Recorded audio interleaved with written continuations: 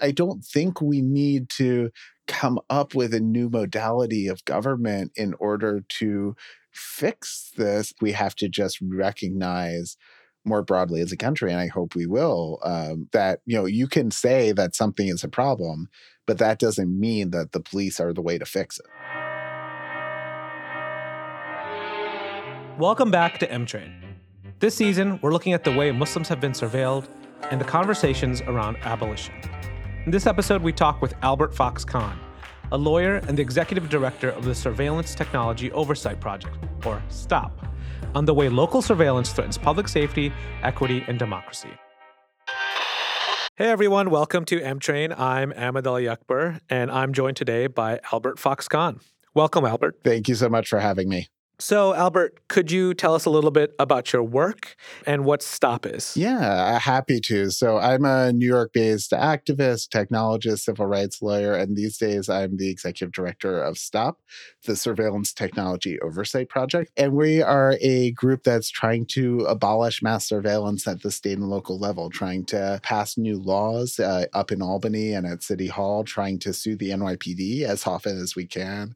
And, before I was a civil rights lawyer, before I was a technologist, I was a kid very angry at police violence, taking to the streets, opposing it as an activist. And, that activism took a different path after 9/11, where, as a Jewish man who was witnessing the just orchestrated attacks on the Muslim communities by the Department of Homeland Security, by the NYPD, I really took this focus towards Muslim-Jewish interfaith solidarity work. And all that brought me to a career in civil rights, increasingly a career in technology-focused civil rights, and for the last 3 years, a career pushing back on all the dystopian spy tech that is increasingly defining and controlling New York. Well, it's interesting you bring it back to 9/11 because growing up as a Muslim in America, a young Muslim in America, there was perhaps not a consensus, but a majority opinion that perhaps surveillance was actually a necessary thing, that communities where violence could come out of were needed to be surveilled. Members of Congress, I have the high privilege, the distinct honor of presenting to you the President of the United States.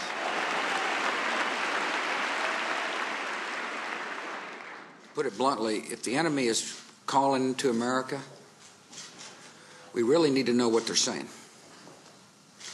And we need to know what they're thinking. And we need to know who they're talking to. This is a different kind of struggle that we've ever faced before.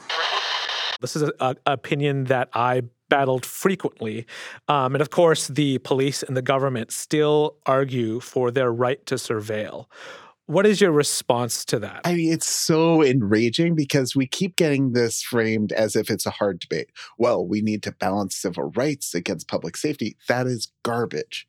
The technology doesn't work. The surveillance doesn't work. Pre-crime doesn't work. When we pretend that, the government has a crystal ball to tell you who will do bad things in the future, if you say that about the IRS, if you say that about the DMV, if you say that about any area of government, people will laugh it off. They'll know that it cannot work. But somehow when it comes to the police, to the intelligence apparatus, we believe that they can somehow detect what is in people's minds, months, years ahead of time. And instead, what we've gotten from this, systematic surveillance of communities of color, of immigrant communities, and particularly the Masa community, is that we've seen, so many people being targeted, swept up in these dragnets who never posed a threat to anyone. And we're wasting, not millions, but billions of dollars in the process. So it's a lose, lose, lose, lose. It's not a hard debate. It's a very easy question. You were alluding to something that I would love to learn more about from you, which is this term of predictive policing. Could you elaborate on what that means and how it's used and its effect on communities? Yeah, so this is one of the most pernicious lies we see in the surveillance software space, that you can use an algorithm to magically predict the future. You can't. So with the predictive policing systems, there are a variety of them out there. One of the ones that's been best documented is PredPol. With support from the National Science Foundation, a team at UCLA developed PredPol, a set of algorithms for predicting where crimes will occur, much different from traditional policing methods usually employed today. Predpol is a system that was used, I believe, a bit in New York, but primarily in LA. And it was using an algorithm that was designed to detect earthquakes, to predict earthquakes, and trying to use that to predict what behaviors human beings would engage in.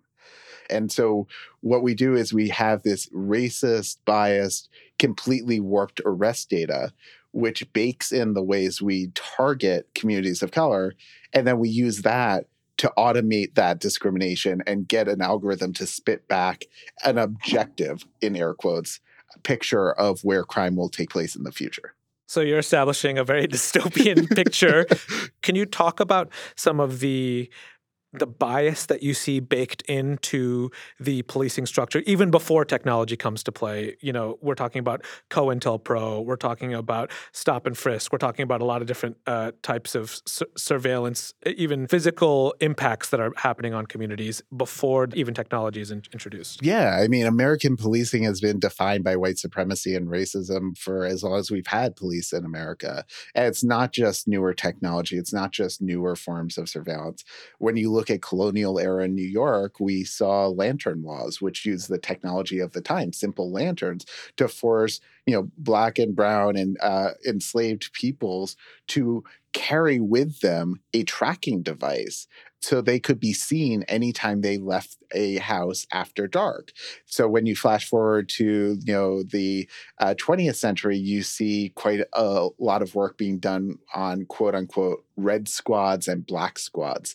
These were designated units within the NYPD and other police departments that were targeting both socialists and anarchists and other political dissidents and other economic dissidents, and also explicitly targeting civil rights work within the Black community.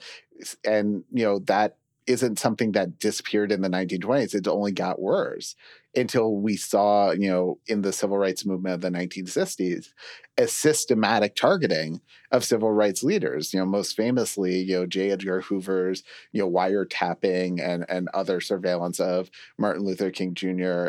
These just really grotesque, not invasions of his privacy, but also efforts to try to get him to commit suicide. Today, we are here to review the major findings of our full investigation of FBI domestic intelligence, including the COINTEL program and other programs aimed at domestic targets, FBI surveillance of law-abiding citizens and groups, political abuses of FBI intelligence, and several specific cases of unjustified intelligence operations. The most dramatic testimony today involved the surveillance of Martin Luther King. The committee staffers described in detail attempts to discredit and to destroy King, to try to turn his followers against him, even to find another idol for Black Americans. Martin Luther King was and is a national hero to millions, but to J. Edgar Hoover, he was a dangerous man who would wreck the country. The Bureau went so far as to mail anonymous letters to Dr. King and his wife, which were mailed shortly before he was awarded the Nobel Peace Prize, and finishes with this suggestion. King, there is only one thing left for you to do. You know what it is. You have just 34 days in which to do it. This exact number has been selected for a specific reason. It has definite practical significance. It was 34 days before the award. You are done. That was taken by Dr. King to mean a suggestion for suicide, was it not? That's our understanding. That's how, surveillance powers, policing powers have always been used. It's been used to target BIPOC communities. And that's just on the surveillance front. And, in New York, we had, just hundreds of thousands of these stop and frisk stops, throughout, the Giuliani years, throughout the Bloomberg years. And while we did roll this back slightly under the de Blasio administration, for every step forward we've taken in curtailing stop and frisk, we've seen 2 steps back in then having digital stop and frisk through these new surveillance technologies. So I think there's a lot of focus on policy when we're talking about surveillance. What are the specific things that the government has argued is their right, argued allows them to keep communities safe, For you and STOP, what is the policy change that you are most focused on? What would the thing that you would like to see most changed nationally? Well, we're a surveillance abolitionist organization. We're trying to completely ban things like facial recognition, ban different forms of biometric surveillance, ban police drones. A lot of these tools, they are just so destructive. They're so error prone. They're so biased. And when they do work, they, are poised to become the perfect tool of authoritarian control. So, with facial recognition, we've seen this growing momentum around the United States, more than 24 cities and states that have banned the technology. We see growing calls in New York City, both at the city and state level, to ban the scan and outlaw that tech. Well, it's you're in a way, I wanted to get into this conversation about reform versus abolition. So you've preempted me here. There's obviously a balance, right? People are being affected by policies. There's a desire to reduce that impact as soon as possible. But then there's also this increasing argument that's saying you can't reform something that is broken, that it must be, as you identified yourself as an abolitionist organization. Where do you see lawyers and legal work existing in an abolitionist framework? I'd love to learn more about that from you. So for me, coming to this work as a privileged white man, who is not directly impacted by the technology, structural accountability is key. So setting up a community advisory board that oversees all of our policy decisions, oversees all of our litigation, and makes sure that we are actually serving communities and not just speaking to communities. So that was one of the things that I think is indispensable for effective lawyering in this space. Coalition work, partnership work, not simply trying to say what communities should want, which has often been the approach that, incumbent, civil rights groups have taken in this space, but really having a full partnership with community-based organizations. I think that even though our goal is complete abolition of these technologies, there are times when, our advisory board, our partners still think that an incremental win is worth fighting for, because there are still incremental wins that can create more momentum towards lasting abolition of these technologies than they create a risk of normalization. I'd love to hear a little bit in more detail, like some of those conversations where you kind of had to maybe make the shift towards this incremental win because it was so important to the communities you're serving. Could you give us an example of that? So, one of the most, high-profile pieces of legislation I've worked on has been the POST Act, the Public Oversight of Surveillance Technology Act. This is a bill that required the NYPD to, for the first time in its history, disclose what spy tools it was using and how the data was being shared. It is just a transparency measure. So it is something that, was never seen as more than a first step towards the, elimination of these systems.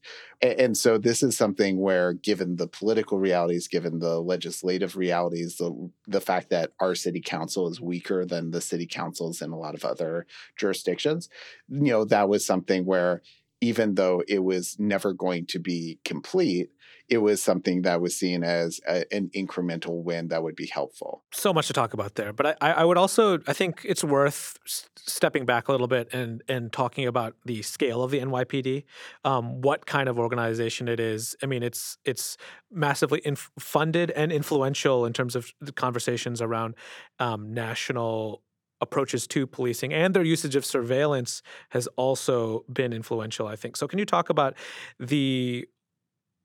give us just a little bit of a broader picture of the institution and how surveillance became a part of their toolkit that they started using and investing in so heavily? The NYPD is the largest non-federal paramilitary organization in the United States. It is by far the largest police force, orders of magnitude larger than the vast majority. And beyond just simply having numbers, it has increasingly been viewed as the gold standard in American policing, a claim that I think would be laughable if it weren't so painfully tragic to so many of the New Yorkers who have to actually interact with the NYPD. New York has become sort of the testing ground for so many new surveillance tools, in the last 20 years since 9/11. We've seen systems developed here through NYPD partnerships like the Real-Time Crime Center, a joint partnership with Microsoft that aggregates thousands of camera feeds, MetroCard data, data from the Department of Transportation, nearly every other city agency, into this intelligence nerve center that would have, revolted George Orwell if he had lived to actually see something like this come to life. You once claimed that you have an ability to face unpleasant facts. Is that what you've demonstrated in 1984 by drawing an accurate portrait of the future? I think that allowing for the book being, after all, a parody, something like 1984 could actually happen. This is the direction the world is going in at the present time. In our world, there will be no emotions except fear, rage, triumph, and self-abasement. There will be no loyalty except loyalty to the party. But always there will be the intoxication of power. The moral to be drawn from this dangerous nightmare situation is a simple one. Don't let it happen. It depends on you. When I think about the deep scars and effects of discriminatory surveillance on American communities, I think about how Black activists and civil rights activists have been infiltrated by informants and had disinformation spread amongst them. Now I'm thinking about Black Lives Matter organizations and how this kind of story of COINTELPRO is now kind of repeating itself with Black Lives Matter. Could you talk a little bit about that, this modern moment in surveillance of what really is things that should be protected under free speech and political organizing are being surveilled by the government? And what are we seeing there? I'm having flashbacks as you talk about this, thinking about back to the protests I went to as a teenager, where you would have members of TARU, the Technical Assistance Response Unit, I think that's the acronym, showing up with camcorders and just recording the face of everyone at that demonstration. And certainly within the Black community, there is a horrific history of Black political engagement being criminalized, being systematically targeted. We saw the FBI continue to use the label Black identity extremism, something that sounds like a throwback to Jim Crow America, in case files up until the current day. They continue to target Black Lives Matter protesters as a threat and not as a reckoning for injustice. Here in New York, we represent Amnesty International in litigation to figure out just how the NYPD surveilled BLM protesters back in 2020. It's been nearly 2 years, and we're still fighting in court just to find out how this historic moment of dissent was being treated by the police officers who are being held to account, but who in fact were simply criminalizing that dissent. Because we know that for every officer that's actually being sent undercover to infiltrate a group, there probably are hundreds or thousands of efforts to use different forms of electronic surveillance to track protesters. Already we've seen examples of everything from drones to geofence warrants, which track the cell phone data of everyone in a protest, to Ring doorbell cameras having their footage given, and just basically every part of the surveillance apparatus that we installed in the name of supposedly combating terrorism, once again being used to combat those who would speak out against injustice. Let's talk about some of that practical advice that you give to these communities. We have listeners who are of those affected communities and share these fears. In a typical sort of cybersecurity training module that you might give to activists or maybe mosques, I'm not sure how wide-ranging your tool set is. What are some of the tips that like an average person who might have that concern? Part of our model is to really look at every individuals' threat assessment as being unique, because we all have different, risk tolerance. We all have different degrees of threat. We do have a protest surveillance toolkit at stopspying.org/protest. And for people who wonder about how best to document action, we actually partnered with Protest NYC to put together a protest reporting toolkit. So from a community perspective, being within the Muslim community, I think we expect the government to surveil us. It's become natural almost in a way. But there was two other stories that I wanted to just get your take on real quick before our last few minutes here. One was an earlier one, which was the Muslim Pro story that this basically prayer app was selling location information and some of the data that Muslims were using to basically figure out when to pray and where to pray. This was being sold to some government agencies. As somebody who focuses on technology specifically, what was your sort of reaction to that? What were some of the takeaways that you had from that story? From a community perspective, it really felt like nothing is safe. If the thing that your prayer app is surveilling you, like really, what can we trust? I think was a big takeaway. It was very devastating for a lot of people to know that. I mean, the number of people who reached out to me personally asking, well, what app can I use? Can I use this website? What can I do? And just, that is so incredibly chilling. I mean, to me, to have, I think it was in the end, more than 90 million individuals' records being sold by Xmode to the U.S. Air Force, having that being done without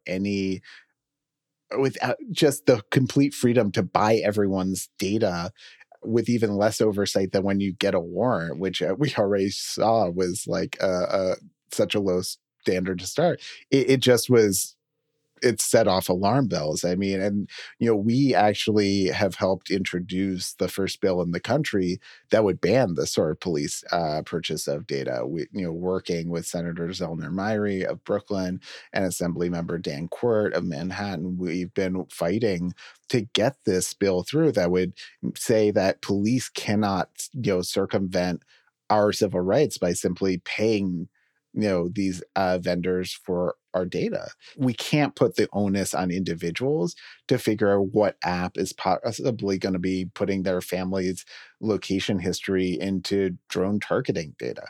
Like we can't. And so, that's why I think, we need to outlaw that practice. And I'm hopeful this year that New York will move forward and actually pass this, and beyond that we'll make it a model for the rest of the country, and just make it clear that you cannot purchase location data, full stop. I think the other surprise for the Muslim community was the reveal that the CARE Columbus branch had a executive board member who was giving information to what essentially amounted to a anti-Muslim organization. We have some other news to get to this morning. This involves a local group that's really been in the news for raising awareness about its mission. Yeah, so the leader of the Columbus-Cincinnati Council on American Islamic Relations has now been let go from that position. We want to get to Karina Nova, who's here in the studio with more on why the organization says they had to make this decision. And Karina, more on what they say was discovered. Yeah, that's right. The Ohio chapter of the Council on American Islamic Relations, Ohio, says they fired the executive and legal director, Roman Iqbal, for allegedly leaking information to an anti-Muslim hate group. The group says he was let go after committing egregious ethical and professional violations. The release states that CARE's national headquarters conducted a forensic investigation conducted by an independent third-party expert and found conclusive evidence that Iqbal had spent years secretly recording CARE network meetings. According to CARE, Iqbal then passed confidential information regarding CARE's national advocacy work to a known anti-Muslim hate group. Any thoughts there? Like, what can we learn from that? Also, another despondent moment, I think, for American Muslims, because the idea that, we might not always trust the institutions that claim to represent us, but the idea that they could be doing something as heinous as selling, like an individual could be selling information to people who truly hate Muslims, was also really shocking and stunning. is awful, right? Because what could be more destructive to the ability to come together as a community than a constant fear that anytime you're connecting genuinely with another human being, that it's malicious, that it's deceptive, that it's they're there to track you, not to actually be a part of your community. And I think that this is part of why we need to actually start to outlaw a lot of these undercover operations. These sorts of practices just have systematically failed to actually provide a meaningful intelligence, and yet at the same time they're so profoundly destructive to just people's mental health, to people's sense of community, and to creating a space where people can feel like they truly belong. Well, on that optimistic note. But we can win. Albert, thank you so much for joining us. Where can people find some resources from your work from STOP if they want to learn more about your work or how to protect themselves? Yes. Well, you can find our reports, our privacy toolkits, and all of those documents on our website, stopspying.org. We have the protest toolkit, the protest reporting toolkit. We have a number of different toolkits on different privacy threats that people face. And then, you can also follow us on the horrifying, privacy-destroying social media platform of your choice at Stop Spying NY, or a personal Twitter account is Foxconn, FOXCAHN. Thank you so much for joining us. Thank you again. M-Train is a 6-part audio series hosted by me, Ahmed Al-Yakbar, and produced by Shireen Barghi. It is edited by Kareem Duadi. Our executive producers are Kai Youngblood and Charlie Hoxie. Follow Brick on Twitter and Instagram at BrickTV, and follow me at RadBrownDads. This episode featured music composed by Kareem Dawadi. It's also made with the support of the Doris Duke Foundation for Islamic Arts Building Bridges program. For more information on this and all Brick TV content, visit brickartsmedia.org/BrickTV. I'm Ahmed Al-Yakbar. Thanks for listening.